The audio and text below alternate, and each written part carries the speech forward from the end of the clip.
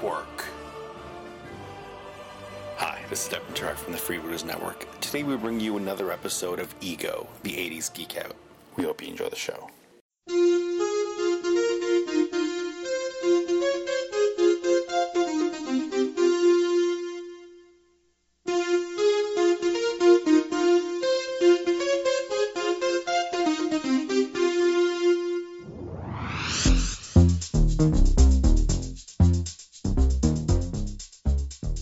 Hello and welcome to episode 8 of Ego, the 80s Geek Out podcast.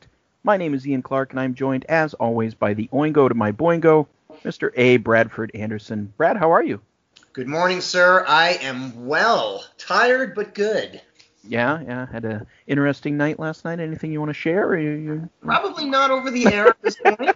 But we'll just say, for the sake of our listeners, we'll leave it right there. All right. It was a fun Saturday night. Well, as we are recording this, it is the end of April, and we are, of course, still in the COVID-19 pandemic. So, things, we'll just kind of check in real quick with how things are going. Not a lot has changed for me over the last month or so since we've been in lockdown as far as, obviously things have changed, but overall, during the pandemic, not much has changed for me. I'm still going into the office where I work at the state.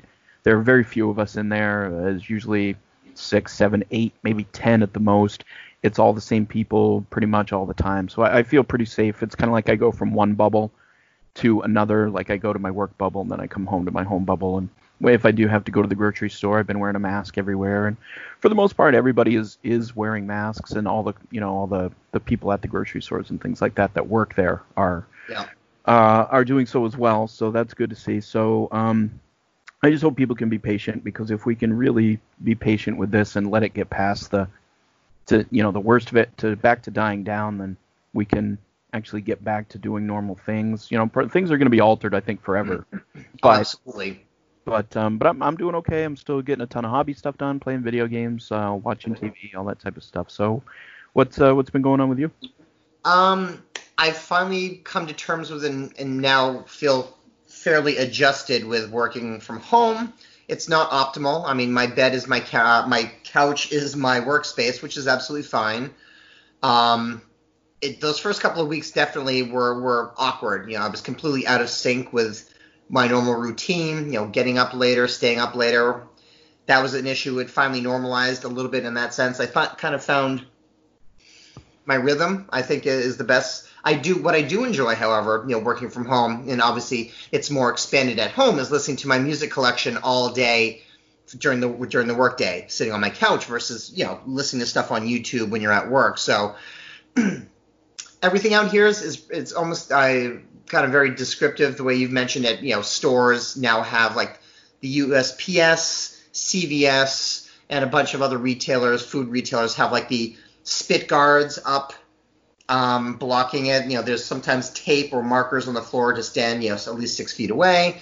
So yeah, it sounds like it's fairly homogenous across the country with what corporations are doing with the public interaction.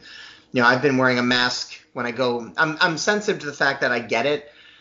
I don't want to wear a mask forever. I don't want to become a society that is just kind of living behind masks as a result of this. But, when I go into stores and whatnot, I have a mask on me just in case, depending on how long I'm going to be in there. I take a kind of a quick lay of the landscape to see, does everyone have a mask on? If they don't, how am I going to react to it? So we'll do it. We'll do it for the foreseeable future until things somewhat normalize. But again, this new normal is going to be way different from what we were, anticipated prior to this. Yeah, and I think that one thing that's going to come out of this, not immediately, because it can't change over immediately, and there are some places where it'll never fully change over, but this is a huge speed forward, I think, towards a cashless society, when people handling money and all that type of thing. And I know there are third world countries and other places where electronic money transfer is just never going to be a thing. Right. But I think for the most part in the larger developed nations, I think this is going to speed us toward that. And I kind of wonder about, too, like social pleasantries, the handshaking thing. That's clearly they were warning against that on the front end, and they're still very heavy on making sure you wash your hands based on the things you touch. I mean, I'll be honest. In the past, I've shaken people's office hands, well-dressed people, and their hand feels like they just dipped it in like a water bath. I mean, kind of gross, but at the same point, it kind of makes me think like, I'm probably not going to, elbow or fist bump somebody, but maybe a nod of the head or a nice to meet you as opposed to an actual handshake might replace that. I think in light of if that happens to be one of the core transfer ways it's done through handshakes or that type of contact, then you'd want to think maybe we have to kind of revise, which will be strange because, we're such a embracing society for the most part. We're shaking hands and hugs, those types of things. But, I'm just trying to imagine what going out to a bar is going to be like, or a restaurant, because I know there are certain restrictions that some places have now when you're in line waiting to do takeout, 6 feet apart, masks. But actually, are they going to be limiting the amount of patrons inside a restaurant is something to consider. And how is that going to work? And, do you have to have at your table? Is everyone going to be 6 feet spaced? It's a very bizarre world. And I don't know if things will migrate naturally backwards, but, to what we remember as being normal. Or is it going to continue on with these somewhat hyper strong rules in place to kind of keep people in check and aware of their surroundings more so than they would have been before? Yeah, it's going to be interesting to see what comes of it. And I know a lot of people are joking about the haircut thing and everything, and I'm at the point where it's going to be Brad has long hair. You guys can't see him, but he does have long hair. I don't know if I'm going to end up looking like that, but the problem is Brad pulls off the long hair. I'm losing mine in the back. I'm going to look like an aging rock star who just won't let it go. Is what's going to happen to me. So I'm not looking forward to that. And my wife has said unequivocally she will not attempt to cut my hair. So I don't know what's going to happen. But so we'll see where that goes. But one thing I did want to ask you about is and not necessarily pandemic related, but I think that you've obviously had time to begin to watch a show that I had been begging you to watch for some time. And now you have, and that is What We Do in the Shadows. So what are your thoughts on that? I cannot thank you because I know you initially recommended it to me, I think at the front end of when we started doing the series. And it's been in my queue of things to watch. And more recently, I've had other people come out of the woodwork, just random friends saying, have you checked this out? And then I'm like looking at all these very intelligent, very creative, very knowledgeable people recommending something to me that I have just keep putting off and off. And I finally committed. I committed to the season 1. I committed to the movie. And now I'm committed to season 2. It's absolutely a fantastic series. And I feel bad for being so late to the party on this, knowing that I trust everyone and value your opinion as well as a few other people's opinions. My friend Jamie out here recommended as well. And she was like, why are you waiting on this? This is the perfect time. And obviously it was the perfect time. Pandemic time is the greatest time to catch up on things that good friends recommend to you that you've not been blowing off, but just kind of been circling before committing. But yeah, what a great series. And I hope it continues for a long time. Yeah, me too. I've enjoyed season 2 so far as well. And I recommend it to a lot of people, but the thing I always do say is it's a very adult show. It's not one to watch with the kids, even teenage kids. Yes. I mean, it depends on your comfort level. Just because of the content, I wouldn't be comfortable watching it with my kids. Like my kids can, I think it's, especially my older son, it's totally fine for him to watch it, but not something I want to watch with him. It would be a bit awkward, but it's a very smartly written show. It takes the vampire tropes and does some really fun things with them, and I just really, really enjoy it. It's a beautiful show, absolutely. And Matt Berry, I mean, that goes without saying. I've been following him since the UK IT Crowd and then the Toast of London, and he's done a host of other little comedic things that pop up on YouTube every now and then, and he's just his brand of humor, his thespianism is very prominent in every role he plays, and I think that's kind of his shtick, and it works for anything that he translates himself into for new roles. Yeah, the whole cast is phenomenal. They've done a great job, and even the people that they bring in, the guest stars and everything, it's been really fun. So highly recommend What We Do in the Shadows. All right, well, let's get into the main thrust of what we're going to do here today. We thought, and we mentioned it back when we first touched on music in the 80s, that the thing to do at some point would be to go year by year, beginning with 1980, and taking a look at the releases in music. Brad and I, huge music guys. You You heard Brad mention how he listens to music all day at work. I do the same thing. I have Pandora going on my phone at work, either with headphones or now there's not many people around, I can just kind of play it at a low volume and enjoy it. So Brad does DJ work. We're both huge music guys.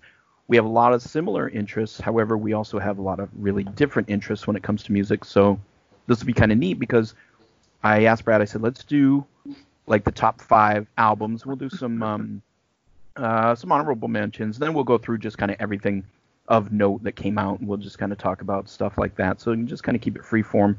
Yeah. But we do have our top 5 lists. And so I think we'll start with that, just kind of get those out of the way. And this will be interesting because, again, we do have some similarities, as you guys heard back when we first broke down 80s music. There's some stuff that we both really love. But Brad has more of like a new wave and techno background, whereas I have more of a heavy metal. I have those proclivities in my musical collection. So this should be fun. So did you rank yours? Do you have them actually 1 through 5? Well, I mean, I ranked them 1 through 5 based on what my access to the albums were at the time and what knowledge I had of the bands at the time, which it's funny because, in 1980, I was 8 at the time, and my outreach because of things like, public or commercial radio, occasionally I had a stereo in my room, I had a little Sony Walkman, so I had access to listening to music, and I would occasionally recognize or hear something on the radio, which I thought was fantastic. We had a pretty good radio station in Central Maine that I listened to growing up. Part of the reason, I think it was because Dr. Demento was broadcast on Sunday nights. Yes, WTOS, top of Sugarloaf was one. And then I also listened to WMHB, which was Colby's radio station. Oh, okay. And that obviously kind of stayed with me through the 90s, listening as I really got further into kind of the indie alternative thing that was going on in the UK. And here you would hear things, coming on that. But those two, because we kind of were lucky to have a good, Ivy League radio station, probably, was it 12, 13 miles from us in Waterville. And then we had W2S, which is literally in my backyard. That's about a mile from my actual childhood home. Those were kind of like the resources that I had access to. I wasn't, because MTV hadn't started yet, and I don't think there was any late night video shows because that wasn't really popular. But I relied heavily on my older cousins, being I'm kind of the baby of the family at 47 now. That tells you something. But I had cousins, my Corbett family in Long Island, in Floral Park, and then the Peterson family. So both sides of my family had older male cousins in it. And they were listening to a lot of cool things. One, like the Petersons, I felt were listening to more of the alternative stuff. Alternative being like what I would say Thompson Twins-esque. And then the Corbetts were listening to kind of the more hard rock stuff like Van Halen. And obviously my cousin Spencer was huge into Maiden and Van Halen. So I had exposure early on. Didn't quite necessarily know what everything was, but was always fascinated to look in their rooms and see posters of artists and bands I didn't know anything about. So yeah, I would say my list, the 5, I definitely had the top 3 that I had. I definitely had exposure to directly, either listening to a cousin playing it on vinyl. But the final 2, I was aware of, but not really into. And I've gone through a couple phases with my number 5 band to where I am today.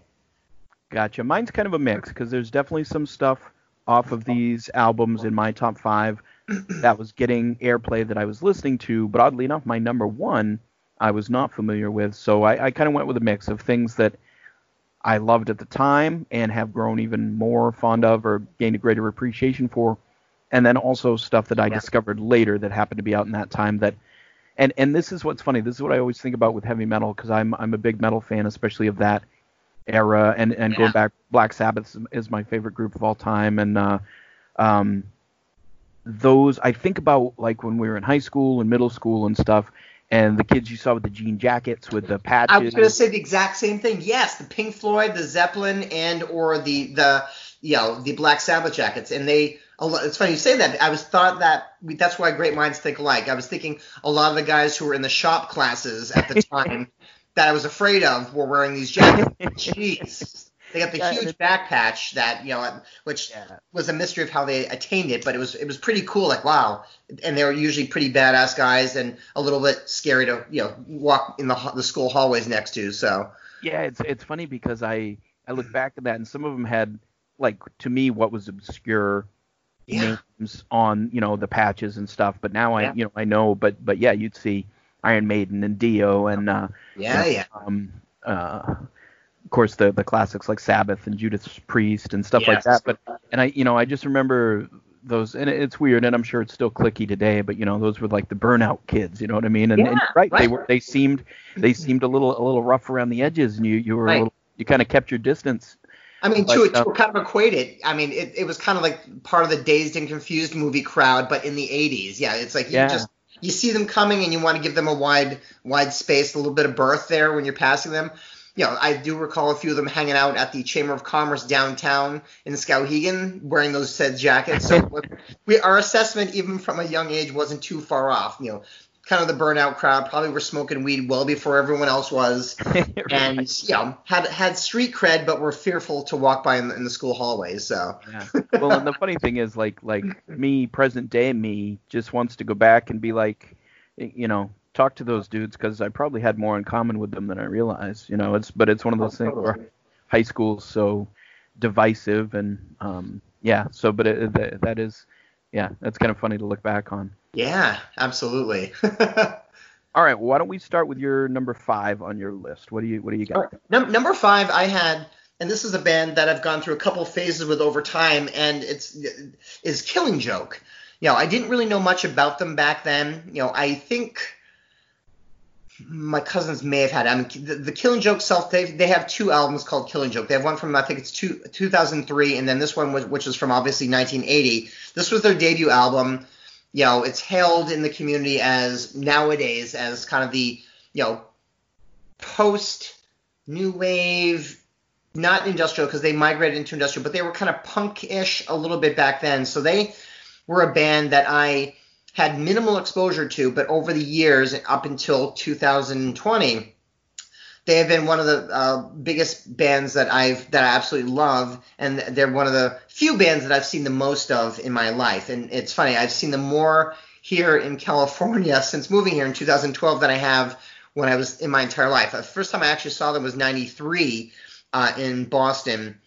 But for them, it's always been, a progression of their music, which is fantastic. I mean, if you look at some of the songs off that album are their classics that they play even in their live sets today, Requiem, War Dance, and are just some of them, and Bloodsport, obviously, The Weight, and Complications. So it was an album that was just chock full of classic singles that they eventually went ahead and integrated into their sets over and over again, and they're kind of like staples that people expect. But that Killing Joke is just a phenomenal band who's gone through so many different, I would say lineup incarnations, especially on the drumming department and the bass department, but they've also evolved to being one of my most favorite because they're like I call them the fine wine of their industry because they keep getting better with each year, and that's not really possible in most musical terms, but Killing Joke has definitely gotten amazing over the years, and I really look forward to their continued output.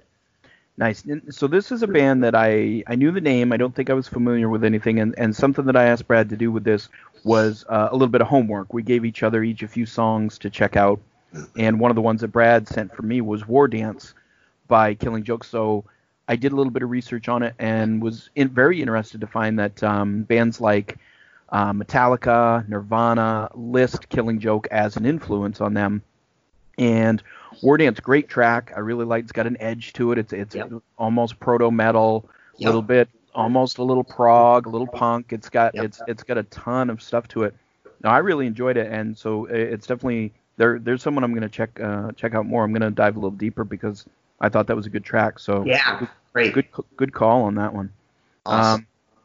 All right, so my number 5, I had a hard time with my 5th spot. I had 2 that I went back and forth with, but ultimately I had to go with the one that had just a few more songs that I like a ton, and it was really close, but taking my number 5 spot was Back in Black by AC/DC. Yeah. This is it's an iconic record for a lot of reasons. It was the first one after Bon Scott's death, first one with Brian Johnson on vocals, and I'm gonna try and take you through some of the tracks because it's got a lot of their better known stuff, and it'll just be easier for me to type it in. But I will say the funny thing is the best known song on this, it would help if I could spell the word black. The best known song on this album is probably AC/DC's best known song, period, and that's You Shook Me All Night Long. Mm-hmm. That song, like, everybody knows that song, right? I don't dislike the song, but if I never heard that song again, I would be okay with it, because that song is so unbelievably overplayed. Oh yeah, if I were back in the day, I think that song was played at nearly every high school dance I went to at some point. That made it in there back in the day. So even after, while we were in high school and whatnot, the song was still in heavy DJ rotation on the independent level at school dances. So yeah, that one definitely ranks there with being a solid track, but one that we could easily forget based on how much it's been played into our consciousness. Yeah, it is that funny to have an AC/DC track that's actually danceable, but you're absolutely right. I remember going to the school dances and they would play that. But yeah, and it's not a bad song, but it's just overplayed. Like, as I'm saying this right now, that song is playing on a classic rock station. As you are listening to this right now, that song is playing on a classic rock. I'm willing to bet my paycheck on that. Absolutely, it is. It is. It just is. But some of the other strong tracks on there, it opens with Hell's Bells, which is just got that ominous bell tolling and goes into a great riff. That's a song that really holds up. Shoot to Thrills on there. It's a good one. They used it in one of the either the Iron Man or Avengers movies. I can't remember. Right. What Do You Do for Money, Honey is a good one. Giving the Dog a Bone. Back in Black, obviously phenomenal song. But I think my favorite song on this album. This is a really strong album. 10 tracks, all really good. My favorite is the very last track on side 2. Rock and Roll Ain't Noise Pollution. That's I don't know, for whatever reason, that's one of my favorite AC/DC songs. Really enjoy that one. So a bit more mainstream than most of my other choices, but it's hard to deny how solid an album that is and how it stands up. And some people joke, I think AC/DC themselves have joked that they've made the same record 20 times, but it works. It's a formula that works, and they had a lot to prove with Bon Scott being gone, and yeah, I think it's one that really it stays it stands the test of time, and those tracks are really good. So yeah, that was my 5. So what do you got in your number 4 slot? Number 4 spot, again, the second of the 2 albums that I didn't have a ton of access to was Devo. Freedom of Choice was their 3rd album, and I think exposure-wise, either one of my buddies in Skowhegan's older brother might have had the vinyl. I would just remember looking at I think it was the vinyl cover, because I wouldn't have necessarily heard much of that on any sort of radio station. I might have heard Whip It, which was their heralded single from that. It's their 2nd single, but my exposure to it would have had to have come from a friend's house, and I was intrigued by it because it was so unique sounding. It was atypical to anything that I had heard to date from my K-Tel 12 inches that had like the greatest hit albums on them that my folks picked up. It was probably the most unique collection and unique sounding band because it was nothing that I had any sort of exposure to at large. It was very, very keyboardy, very robotic sounding, very animatronic, just very wild in that regard. And the band has obviously done really well over time. They're kind of heralded in some circles as kind of like the new wave indie breakers in the U.S. market. Mark Mothersbaugh has gone on to do label work and soundtrack work. He does music on What We Do in the Shadows. I did not know that. Yeah.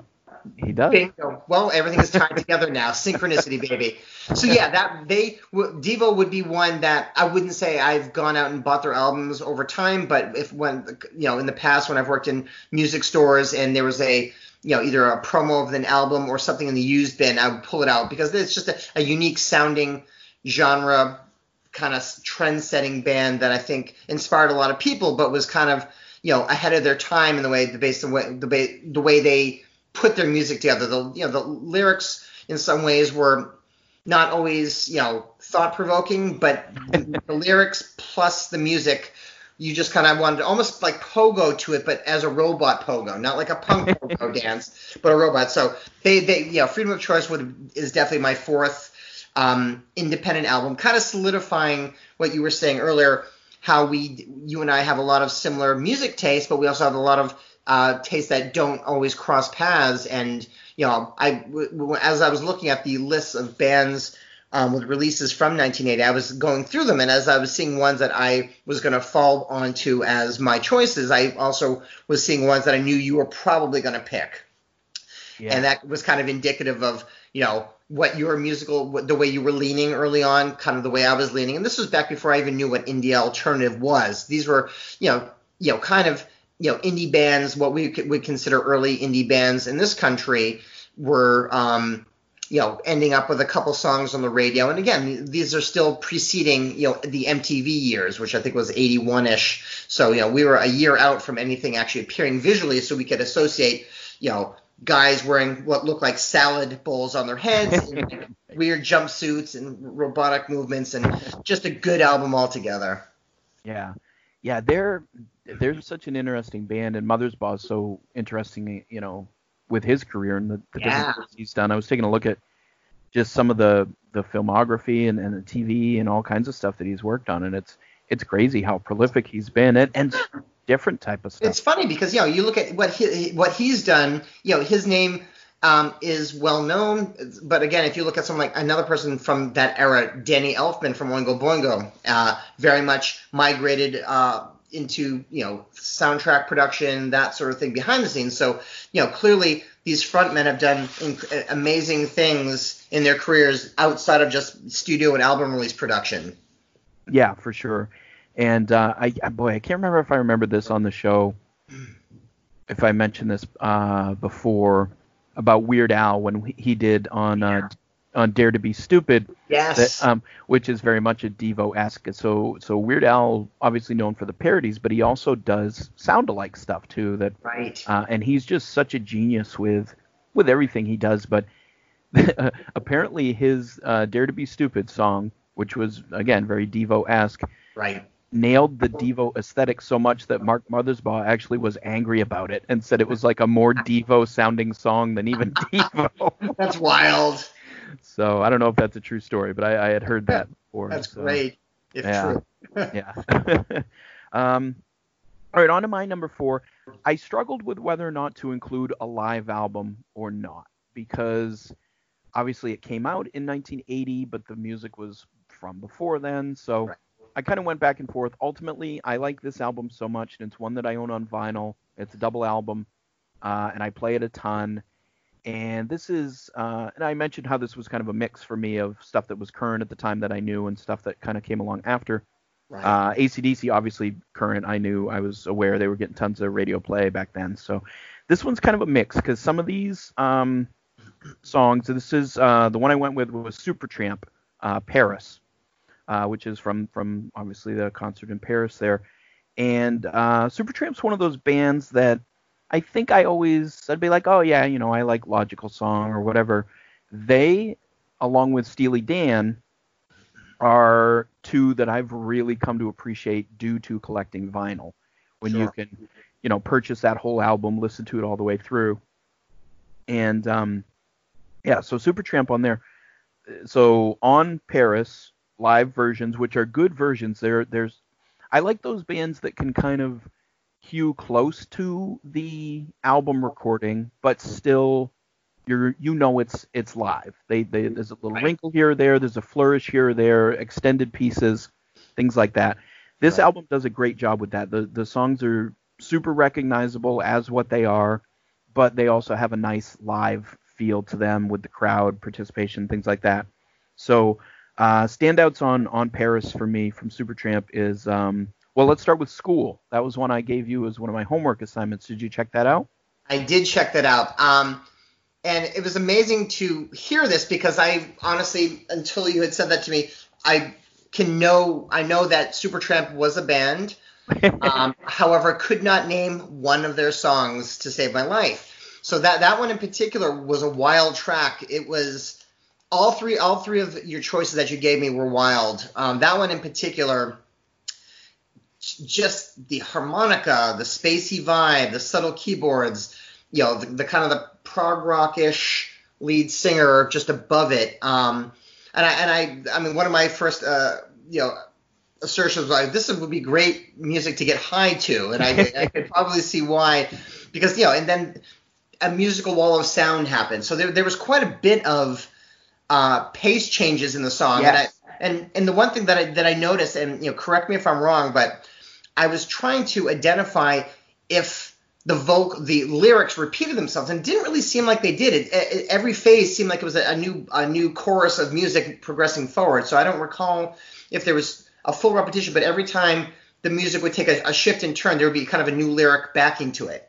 Yeah, and there's not even really a chorus structure to it. Right. It's a very interesting song composition wise, and it's off a great album. Actually, Terrace Cassidy, the head honcho of the Freebooters Network, the podcast network that we're on, Crime of the Century is one of his favorite albums, and it's got a ton of other good stuff on it. But School's kind of an interesting song, and the live version on Paris is good as well. But you mentioned the kind of the tempo changes and all kinds of different stuff.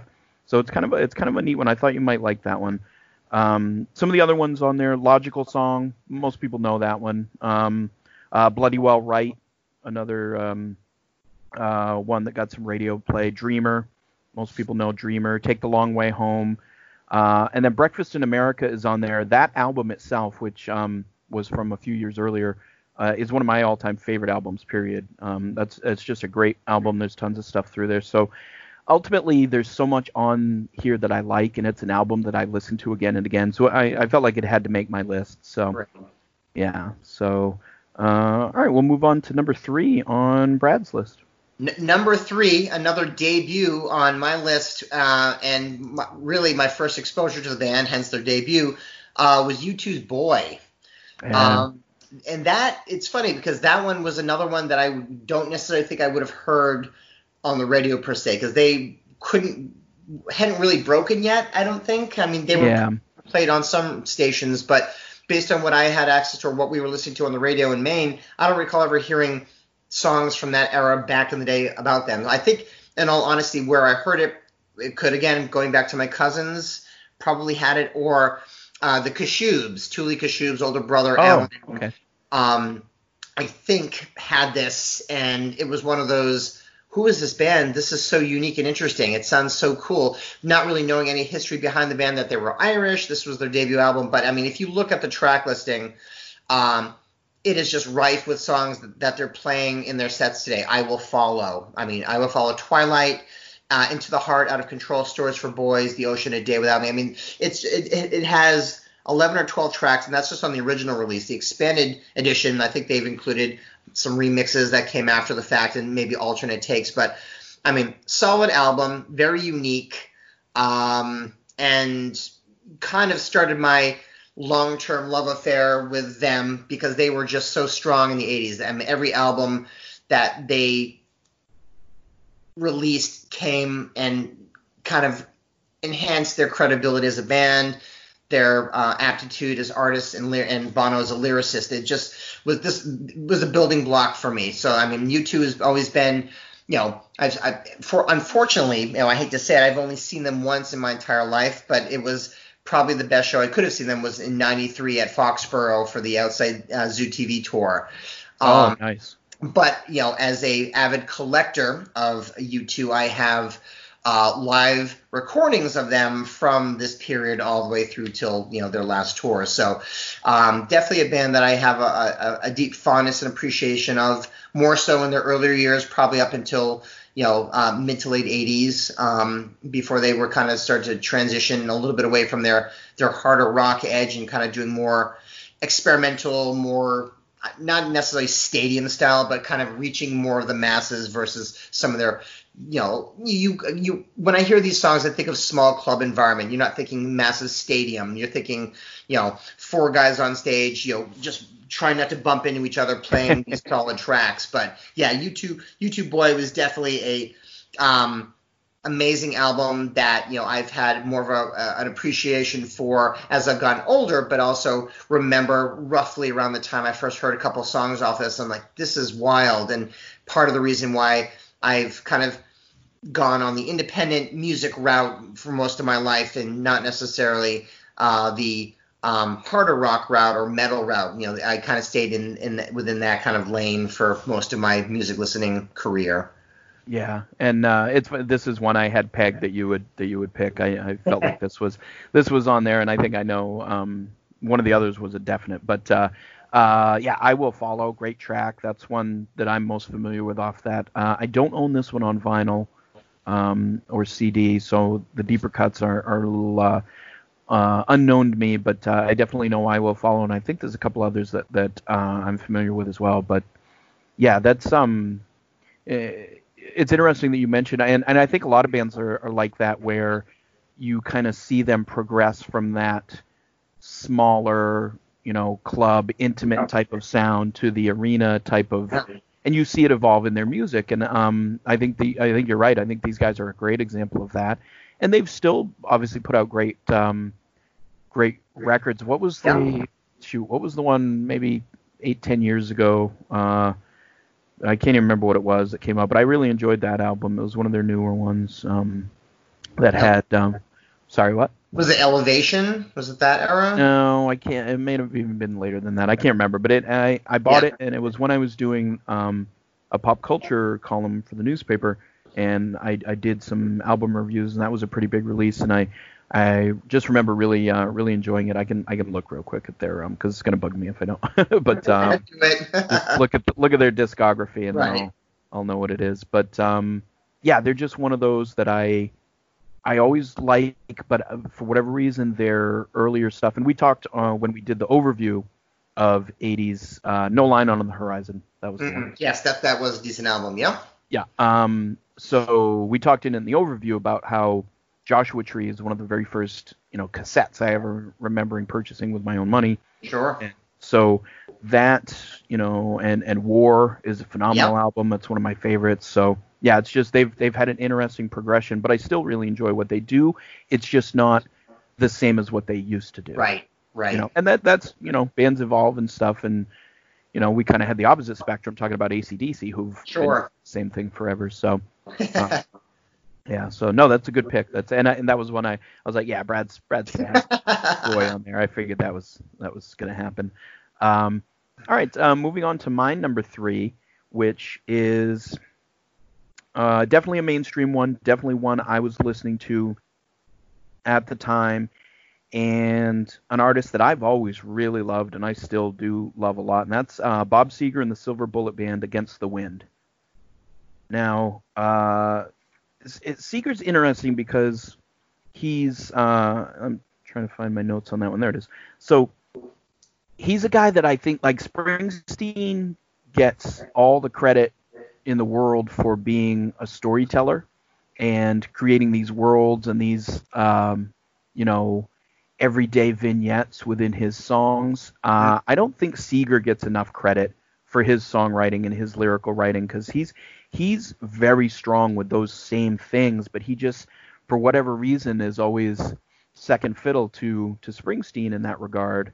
And Springsteen had a great record that came out that year, The River. Right. Yeah, I don't know. I feel like Seeger doesn't get the credit he deserves, and that Against the Wind album has some fantastic songs, and it's got some mediocre, forgettable ones, but it has 3 of my absolute favorite songs of his on that album, and that's You'll Accompany Me, which is a great song. I play that one around here a lot. That's one of my wife's favorite songs.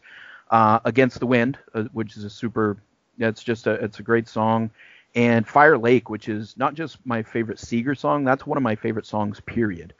And again, it tells a story and sets a tone, and there's a mood to it, and I just think he does a really good job with that. And I think it's unfortunate that he doesn't get the credit he deserves, because I think Bob Seger is one of our best American songwriters and storytellers, and I don't think he gets enough credit for that.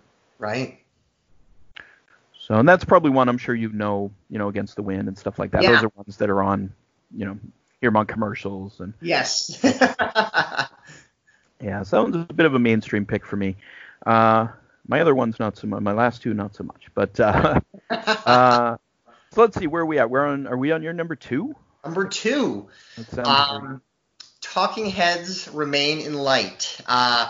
This was something for me that I, again, kind of like Devo, I had minimal exposure to, but as soon as I heard Once in a Lifetime, which is my anthemic, because they're not an anthem band, but to me, the personal connection that I have to Once in a Lifetime, because it's gone through so many different incarnation phases as a song while Talking Heads played it, but in addition to what David Byrne has done with it over the years and incorporating different rhythms and instrumentation to it. My first exposure to what I would consider kind of new wave, domestic new wave music, kind of what, indie, art house, quirky stuff. Less, robotic than Devo, but kind of almost in that same, like they a couple of their songs you could, argue there's some very similarities in the keyboard choices that they've used and whatnot. But, this was definitely an early cassette of mine. And I was intrigued by the album cover because it has the 4 band members' faces obscured to a degree, which is, very similar to a lot of their other things that they've done in their videos later on, and some of their other albums of just odd artistic approaches, the way they present their artwork to the listener.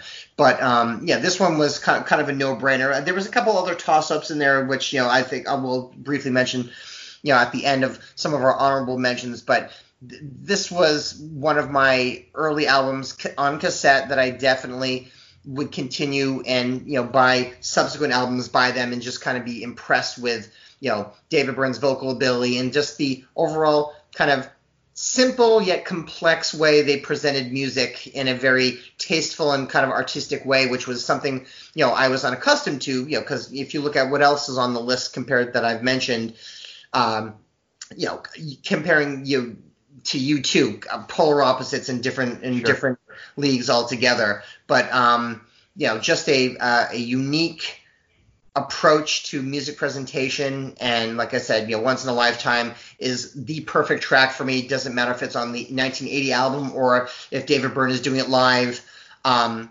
Oprah. I mean, it's the way the song just hits me. There's something unique about it, and there aren't a ton of tracks that I can say that I have such an emotional connection to, but it's the beat, the rhythm, the bass, everything it's like the perfect track.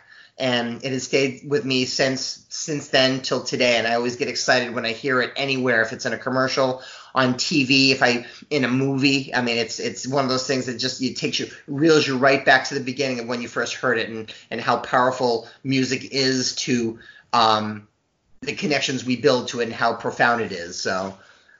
Yeah, it's a great album. I'm just looking through some of the tracks. I know you one of your other homework ones that you'd sent me was Houses in Motion, yes. Which it was so funny. I'm so glad that was the one you picked, because I had heard it before and really liked it, but there would have been no way I could have pinpointed it, even if I said to you, what's that Talking Head song? And it's got this and this, and you would have been like, that's like 100 Talking Heads. Right, exactly. Because it is 100% Talking Heads. Like, you would not mistake it for anyone else when you hear it, but it still stands out, and I really enjoyed that one. That one's definitely going on rotation for me.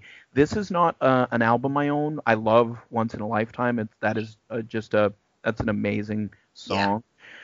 Yeah. Talking Heads vinyl is a little tough to come by unless you're going to spend a little bit, even for used. So.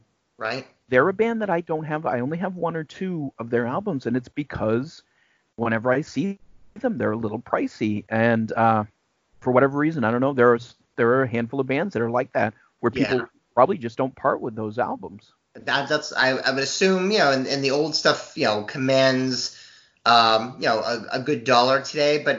And the nice thing is, a lot of the purists, will have gone and maybe picked up the re-release, but the real purist wants the original release in its original format with the original artwork, because they usually expand upon liner notes, sleeve notes, that sort of thing. So I would think good condition older ones would probably be, like you said, more difficult to find, and if available, probably at a higher price tag than the latter editions that were released. Yeah, it's funny you mentioned the cover art as well, because as I watched it last night watched and listened on YouTube. What I did was the songs that Brad gave me to listen to, I went through them once last night and then again a couple times today, just so I could kind of get a feel for them. And as I'm watching, on YouTube and listening, it's just one of those static shots of the album artwork. And looking at it on the TV, it occurred to me that it almost looks like an early version of like Microsoft Paint was used because it's super pixelated. It's really pixelated and obscure just enough so you can kind of see who each band member is. But it's very primitive, but for that time. But at the same point, that I'm sure their art technology, and they're all art students, I believe. I think it was RISD is where most of them met back in the day in Rhode Island. That their music matched their presentation of the art that the music was housed in, and I think that's indicative of, if you look at any of their albums, even their live Stop Making Sense, there's David Byrne in the big suit, so right. They really have kept neat artistic themes in their music, but also in the presentation of it. And I'm such a big, as a avid music collector, I'm hugely affected by pieces of music that have equally, compelling artwork that it's housed in. I mean, I'm constantly harping on modern day artists that I have, connections through to social media that are maybe not releasing albums as regularly anymore, because the marketplace, they may not have a record deal or may not have the same clout that they used to. But, I always push artists, even if you have to go with a bare bones digipack album release with minimal artwork, release it with the artwork, something that has meaning to them, something that's either connected to the music itself that's on the album or something that's connected to them personally. So I'm constantly encouraging artists who may not view it as cost efficient in 2020 to release anything other than like a digital album, but I'm super huge on the presentation, and what you see inside the album is as equally important as what you hear on the album. I'm 100% with you, and I think that's why, I enjoy the sound of vinyl, and I know it sounds pretentious to say, oh, it's a warmer sound. I do notice a sound difference, but I love the tactile, just looking at liner notes, the gatefold albums that open up and have pictures in them.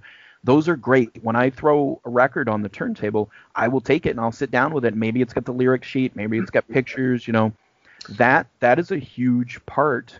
And that's a part that's unfortunately been lost in the digital age. That, and I think that's as much a connection to the music itself as anything. I mean, it's that complete learning tools. I mean, like you said, we've spent a large part of our lives, and I'm sure you've been guilty of this as well. It doesn't matter which time or era we're in, where we're singing a song and we think we've got the lyrics nailed down tight, and then we read the lyrics and we're like, we were not even close on that. So, it was a neat little, extra to be able to see the lyrics inside, if it's a gatefold vinyl album or just on the liner notes on the inside. You learn so much by, how important the lyricist is or the lead writer is on a track when you read the actual song lyrics, and you get a sense of just, intelligence. The intelligence of a band can often be dictated by the lyrics that they write and how they present it. Obviously anyone can pull off a song, but the lyrics themselves basically are super important to the composition itself. So and just having the artwork and be able to see that and be able to associate it, and the physical holding portion of it, like you said, holding the album, opening it up, pulling it out, reading the the track listings, getting associated with, listing knowing the song as related by the lyrics is just something phenomenal. And it is definitely a part of our, a dying part of our modern music cultures, because everything is digitized now. It's MP3 or FLAC, and it's quick to download it in seconds versus putting the vinyl on, getting the stylus on, and then just, sitting back and zoning out and listening to something that has, deep meaning to. And that's why we're doing the show, is to kind of remind people the importance of the old ways, if you will, the way of albums were presented to us when we were growing up. Yeah, and knowing the band members too. That's always been something that I enjoy, is knowing who's doing what, who's playing what. Agreed. Nice. Yeah, great choice. That's a good. I'll have to try and track that one down again, because I really should have that on vinyl. So, all right, moving to my number 2. This is a bit of an interesting one for me, because this is a band that I've really come to appreciate as an adult, and I was fortunate to see them. I think I saw them 3 times in concert. Of my top 5, I've seen all of them in concert except Supertramp. I don't know if they even still do anything, but I saw Seeger in Knoxville. Nice. When I was going to school in Tennessee. I saw Rush 3 times. I've seen AC/DC 3 or 4 times, and then my number 1 slot I was able to see a few times too. But awesome. So my number 2, as I mentioned, Rush, Permanent Waves. And the interesting thing about this album is it has a ton of their radio hits. Spirit of Radio and Free Will, well, two of their radio hits. But Free Will and Spirit of Radio are 2 that are pretty well known. But the deeper cuts for me are where the strength of this album really lies. Entre Nous, Natural Science, which has 3 different parts to it, and the one I gave you for homework, which is Jacob's Ladder. And it's just it's a song that kind of builds, and it's got like a real atmosphere to it.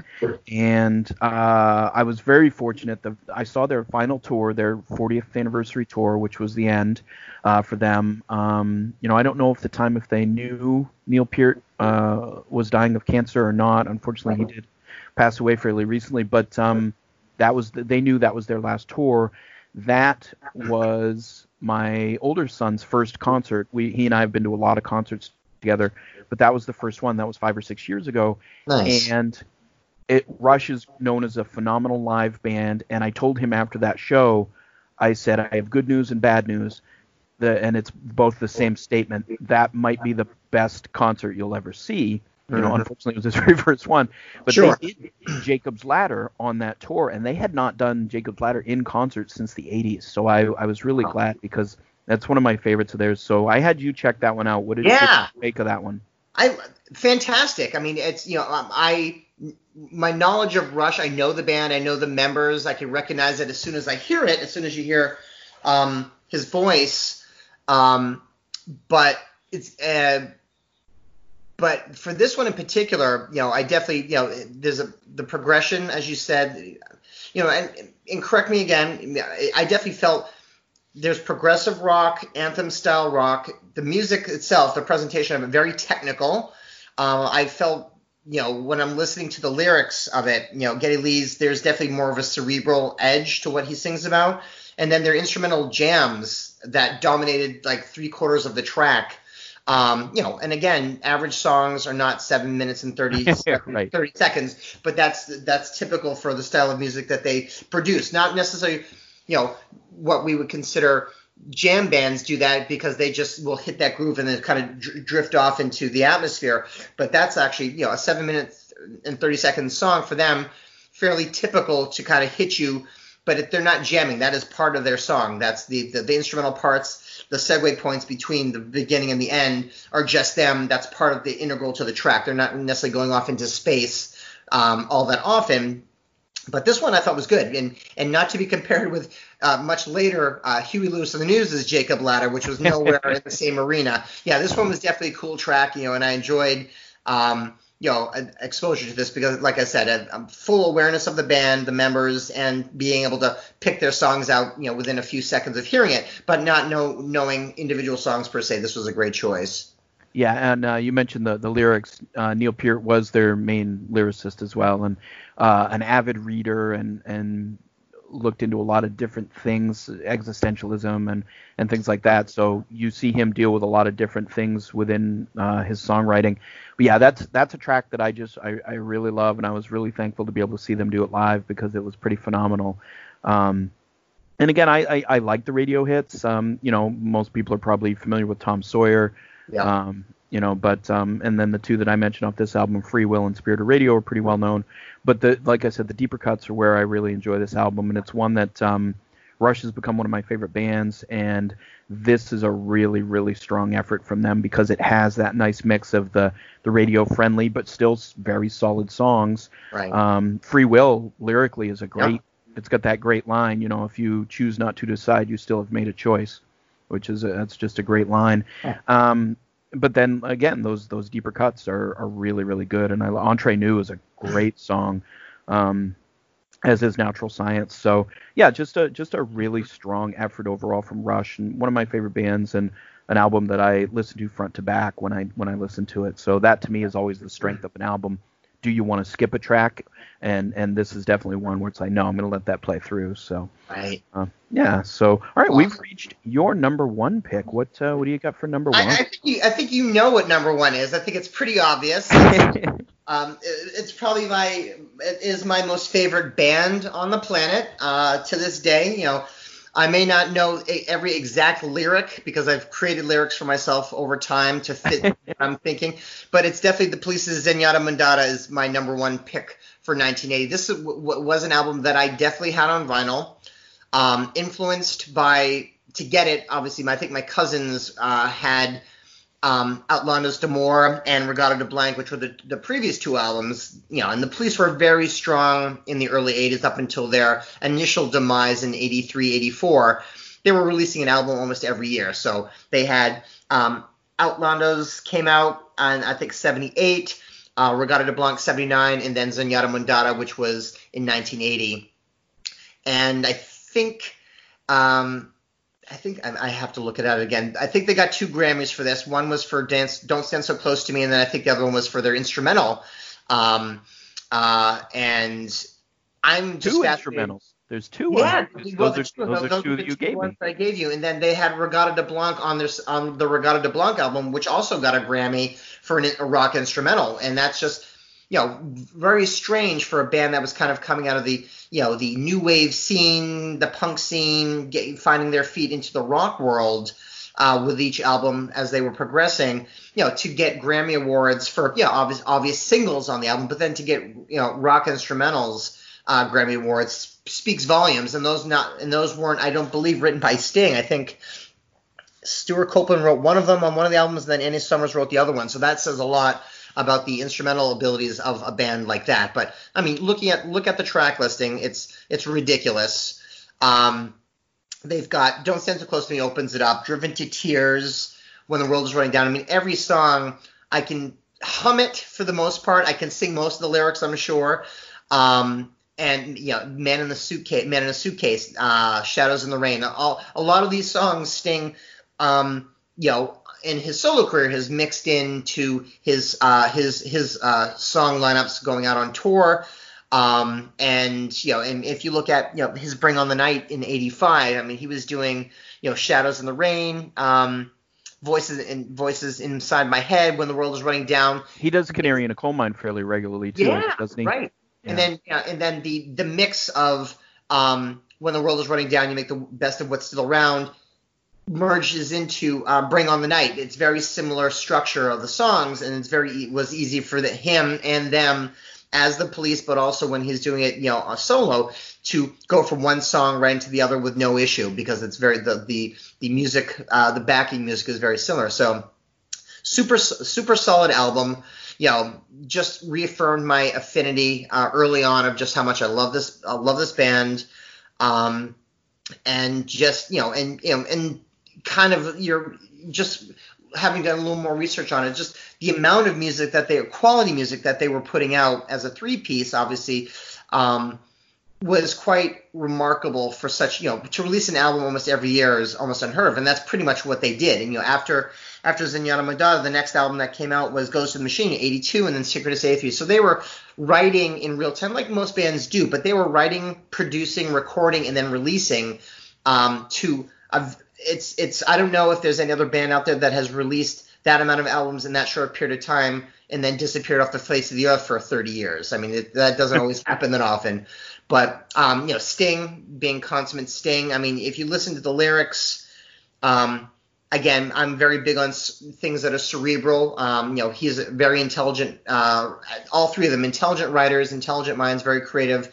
Their interworkings as a three-piece unit is, second to none in my book as a three-piece. Although you might argue Rush rivals them in that regard, which is fine. But an interesting that we have two bands that are such musically, like they just, both of those bands do so much with three members. It's crazy. Yes. Right, and to be able to work and both bands have worked in extensive keyboard work as well, which is even more wild. While the Police went from the new wavy rock punk thing and Rush kind of the prog rock-ish rock music and just really robust sound. It's like all three of them, in each band member contributes something so special to the music. And when we get the final product, the song, it's mind-blowing to be thrilled that this is not just music, but this is actually literally pieces of artwork that we're hearing orally. So, and do da da da da. I have so many, positive connections and relationships of girls I had crushes on very early on when I was younger, and like this song kind of matches her, but maybe not. So yeah, it's just feel good stuff, and it was, and I was, always thrilled when they released an album. We didn't have a lot of access to mediums to tell us when stuff was coming out back in the day, so I would pick maybe a Rolling Stone or something back along to see new releases. At our favorite place, Mr. Paperback was one of our good localized bookstores that did give us at least some outlet to learn about stuff that's coming down the pike release-wise if we weren't hearing it on the radio or seeing them, as young whippersnappers as we were, having a parents take us. But yeah, I was able to get to see them. Unfortunately, got to see them way later. It was when the reunion tour, the 2007 or 2006, 2007, early 2009. So I never got to see them on their initial routes coming through. And they did play places as close as the Portland Civic Center back in the day. And I think there may have been one of their tours that they came as high as Augusta. But, me, in the early 80s, all my cousins were living in the metropolitan areas of New York and whatnot. So they had clear and direct access to, updated music as well as tours and bands and going to shows with permissions from parents. There's me, Brad, Central Maine, as were you. Not as much access to, knowing what's coming out when, and then getting to those shows was difficult because we didn't have too many major concert venues back in the day, and we still really don't. But those have evolved over the years to, encompassing better live shows. But, getting to Augusta wouldn't have been difficult. But, getting to Portland, as a, 8 or 9 year old would have been a little more of a different story for my parents to kind of justify taking me to a concert of a band that they don't probably not know much about because they were more into their music and vinyl at the time. And then there's me kind of branching off from what the folks were listening to. So, yeah. Yeah, just looking at the tracks, there's obviously the ones that, are well known, Don't Stand So Close to Me and da-da-da-da, but yeah, some really good ones. This is one that I have this on vinyl, but the two that you gave me for assignments are not, it might be because they're instrumentals. I didn't necessarily remember them, but Other Way of Stopping, which is really solid, just a really, musically very interesting, to just kind of zone in on all the different things that are going on in it. And Behind My Camel, I actually went down a little bit of a rabbit hole with this one. The word that comes to mind for me for that song is ominous. It has a little bit of almost like a little bit of a sinister edge to it, which I really liked. But the funny thing is I looked into it, and apparently Andy Summers did this. This was kind of his pet project. so much so that Sting refused to play on it. And I think that's the one. I'm going to click on it here, but I think that's the one that won a Grammy. It did. It Yes. won in '82, which is weird. Awarded in '82, but for accomplishments in late '80 or '81. That's weird. Right. For best rock instrumental performance. Yeah, Sting said in a Revolver interview in 2000, I hated that song so much. One day when I was in the studio, I found the tape lying on the table, so I took it around the back of the studio and buried it in the garden. Again, that is just exactly how Sting's dynamic was with that band, and it's kind of unfortunate, and that's, of all the documentaries that I've seen on the Police, that was kind of the prevailing wind with him. I am the front man. This is my band.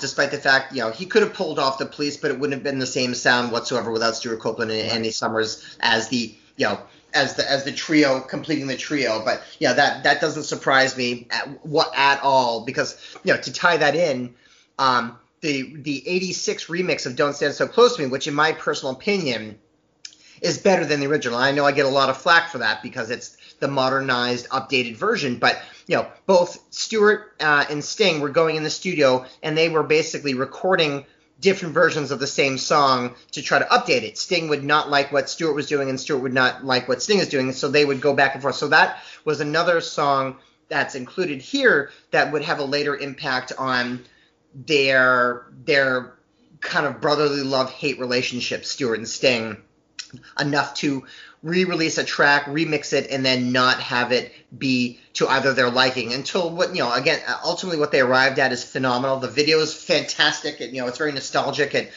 couples in so much of the band's history, from every album.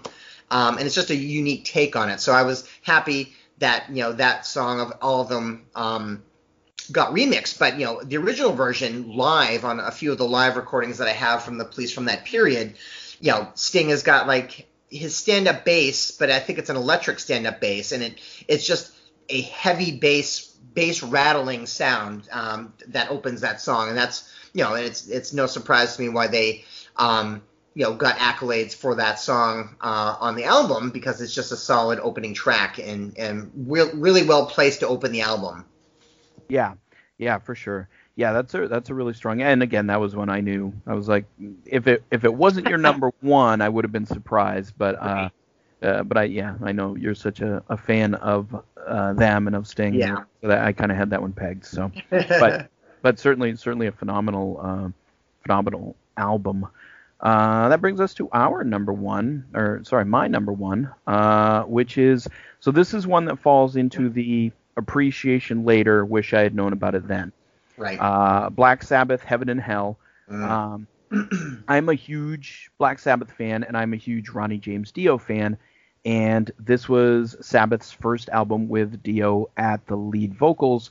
This was after Ozzy Osbourne had been removed from the band. His drug use and drinking was so much so that he was not functional, and Tony Iommi, Geezer Butler, Bill Ward, the other founding members of Sabbath, had to let him go. And so they brought in Ronnie James Dio, who had been in a band called Rainbow, which was the first band that Ritchie Blackmore formed after leaving Deep Purple. They did 3 albums with Dio, Rainbow did, and those are phenomenal albums. I love those. Those are all from the 70s. But Heaven and Hell is the first one with Sabbath, with Dio at the helm, and it immediately shows you the range that they were capable of musically when you had a different lyrical style. Ozzy, I love Ozzy. I love the albums with Ozzy, but as an actual singer, he can't touch Dio. Dio is arguably the best heavy metal vocalist of all time. A lot of people will say Rob Halford from Judas Priest is up there, and Bruce Dickinson from Iron Maiden, but Ronnie James Dio's voice is just simply amazing, and I had you check out the title track. Yeah. So I was curious what you thought of that, because that is definitely not in your wheelhouse. Definitely not in my wheelhouse. Recognized it for being a Black Sabbath song. There's no question about that. The heaviness of it.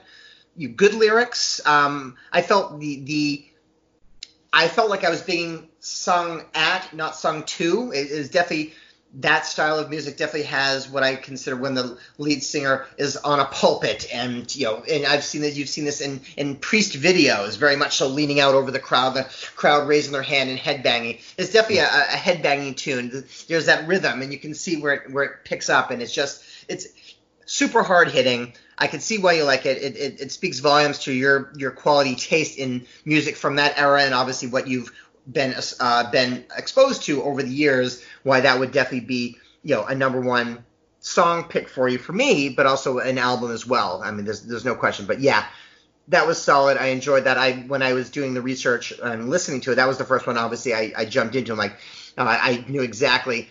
I knew Sabbath was going to appear based on what was released in the 80s. Did not know what track was going to come at me, but yeah, that was definitely a good choice, and I really enjoyed that. Yeah, it's got such the bass line is really the backbone of that song, yes. and it's really good, and it's one that builds. I think it's got some of Dio's best vocal performance in it, and it's just great. Heaven and Hell, the title track, is just an epic, and it's one that among metal fans is very highly regarded. Children of the Sea is one of my favorites off that album. That was actually the first one they wrote together with Dio. Neon Nights, Die Young, Lonely is the Word, just a lot of great tracks on there, and an album that I will listen to front to back, at any given moment. I just really, really enjoy it. So that was my number one. I figured I'd do a couple of honorable mentions. We're kind of going long with this one, but just do a couple honorable mentions, and then I'll just kind of go through and look at some of the other things that were released, and we can just pop in on anything that strikes our fancy. But other ones that were close to making the cut were, so I mentioned Ozzy being removed from Sabbath. 1980 saw the release of his first solo album, Blizzard of Oz. That's a great album. That one very nearly made my top 5. It's got I Don't Know and Crazy Train, which are, obviously two well-known ones. Crazy Train, the epic guitar riff that opens that everybody knows. Mr. Crowley's on there, another one that gets some good radio play and is a good song. It also has the controversial one, Suicide Solution, which Ozzy was actually sued by parents who claimed that his song had driven their son to suicide. Right. It's not a pro-suicide song. It's actually about killing yourself through drugs and drinking slowly. It's actually an anti drinking and drugs song if you really pay attention to it. Overall, there's a couple tracks that are just not quite as strong as the heavy hitters on there, so ultimately that kept it off my list. And then what else was I going to mention? Because there was a couple others that Gaucho, Steely Dan. I'm a huge Steely Dan fan, but Gaucho isn't one of their stronger albums. It's got Hey 19 on it, which is obviously a really good song. Babylon Sisters is one I really like. The rest of them very, very Steely Dan-esque, but not a lot of standouts on there. Ace of Spades, Motorhead album that year. Right. Motorhead's either you love Motorhead or you don't. There's no. I expected that on your list for some reason, but I was pleasantly surprised that it wasn't on your primary.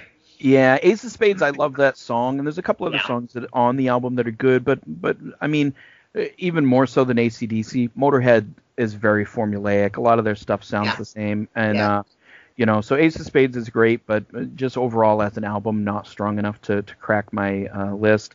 And then the other one was another live one, Yes Shows. That's got some great tracks. I'm a huge Yes fan. That's a really good album, but it's among their songs that I like.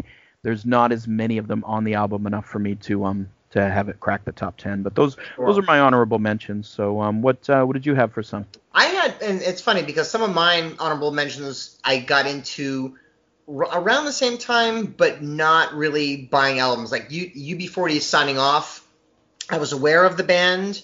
I think I'd heard probably on the radio, probably on Colby radio station, probably UB40 track. Love UB40. Obviously nowadays they're into two different incarnations with the two band brothers feuding. Closer by Joy Division was something I got into after the fact. I actually got into Joy Division later after I was into New Order, after the demise of Joy Division, the incarnation of New Order. Sandinista The Clash, which was good. Didn't really listen to The Clash that much early on, but later in life, looking back and seeing their importance. Bands I was surprised to see on there, but didn't realize at the time, XTC's Black Sea was an early release for them. Bauhaus, In the Flat Field, 17 Seconds, The Cure, and then bands that I only got really accustomed to when I had my Sirius XM First Wave account, Ultravox, the Jim Carroll Band, and then an absolute favorite of mine, and then this was another early cassette that I owned, was Echo and the Bunnymen's Crocodiles. So there were definitely some other good hitters on the list. And as you could see from my primary list, in addition to what the honorable mentions are definitely in that what we would consider alternative music. So I was alternative at heart super early on and didn't even know it based on what my musical tastes were. And it's funny because a lot of my exposure came independent of what I had access to, and I think that's kind of neat that finding out about music. I think it holds true with any time of life when you find a piece of music and then you want to research it as much as possible. Now we have every available research method at our fingertips to identify a song or an album or a band that we like, versus when we were younger, we were lucky to know what the name of the band was and what we heard on the radio, and will we ever hear it again? Because radio play, there's no guarantee you're going to hear that song necessarily at the exact same time every day. So we were very fortunate to like I said, have the stereo system, my old stereo system, and then going to bed at night, being able to listen to my little Sony Walkman, the radio stations, and having access, and obviously playing with my cassettes, the few cassettes that I did have back in the day, and are long since gone from my history, but the bands still remain, and I'm very, very happy that some of these bands were kind of solidifying what my opinion was of them at the time to what they've actually grown into as full-fledged artists. Sure. All right, I'm gonna just real quick kind of go through some of the other significant ones that came out that year. I noticed there were a bunch of self-titled stuff came out that year in January. Looking at just like the Romantics and the Pretenders both had self-titled albums come out.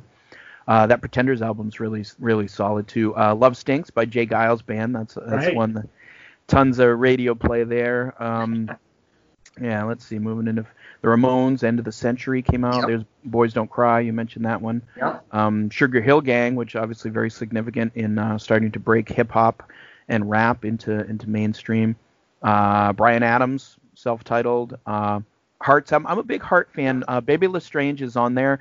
Overall, not a super strong album for me, but I like Heart a lot. But Warren Zevon's Bad Luck Streak and Dancing School.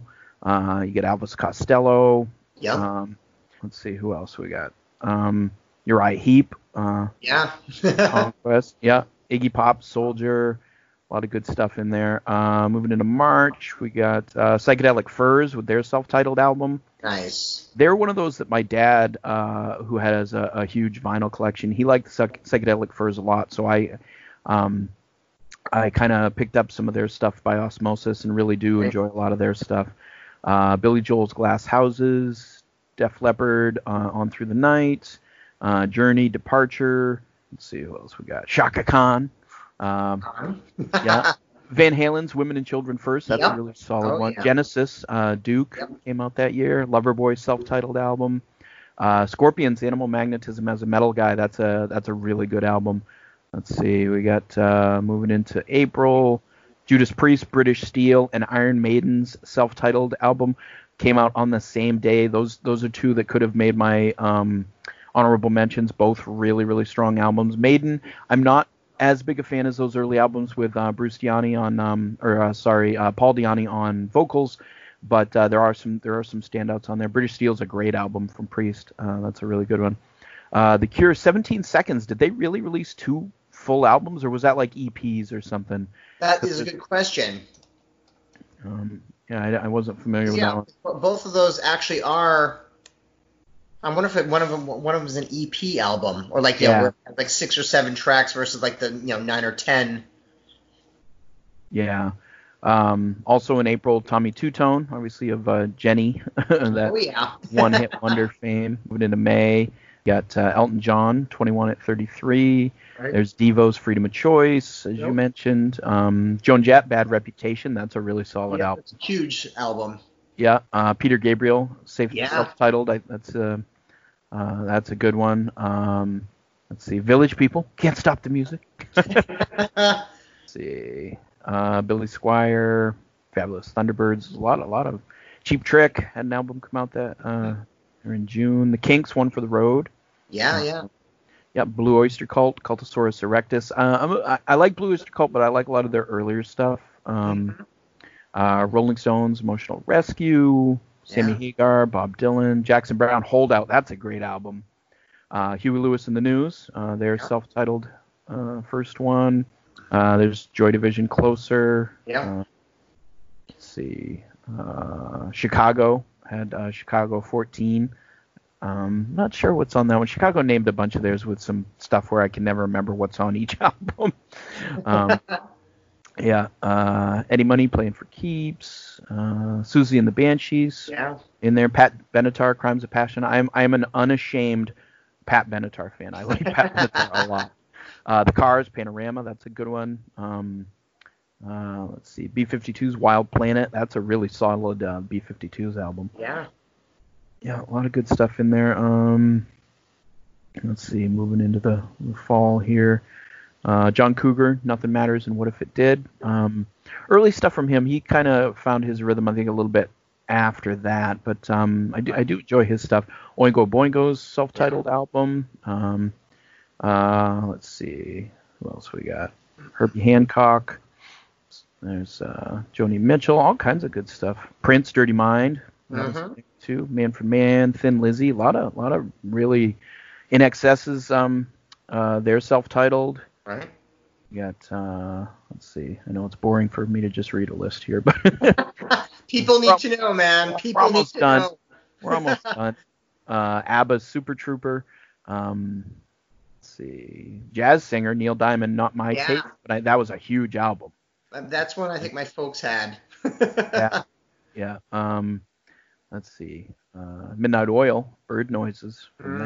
Yep, good stuff there. Blondie, Auto American.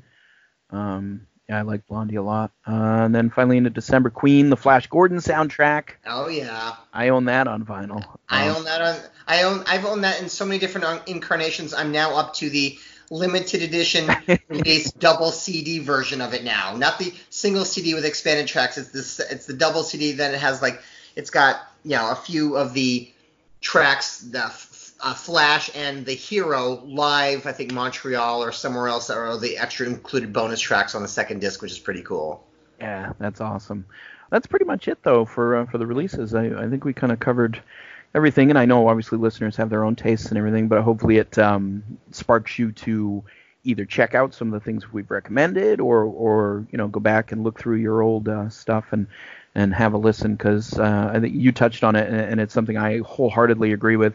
Music really pins you to a very specific time and place in your life, and I think that's one of the reasons that certain artists or songs or albums stay with us for so long, is that there's that real connection to them. Right.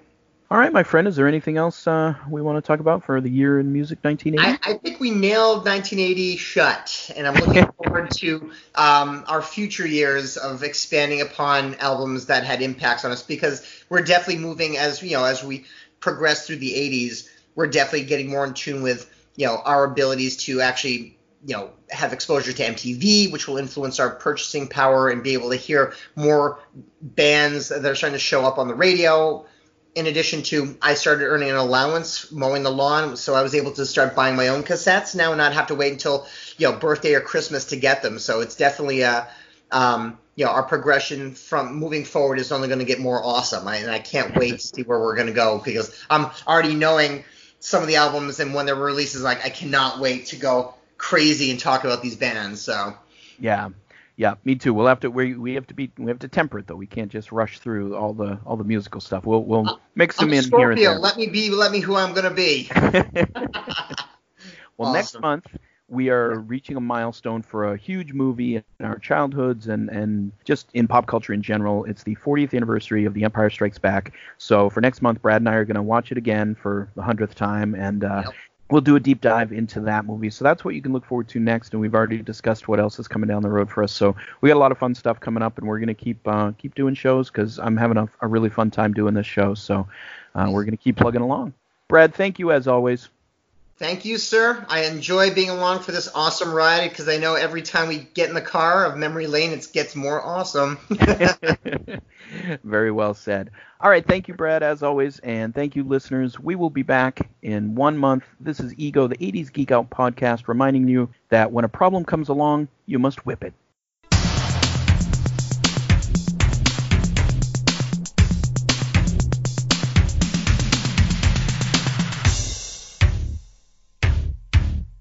Pure energy.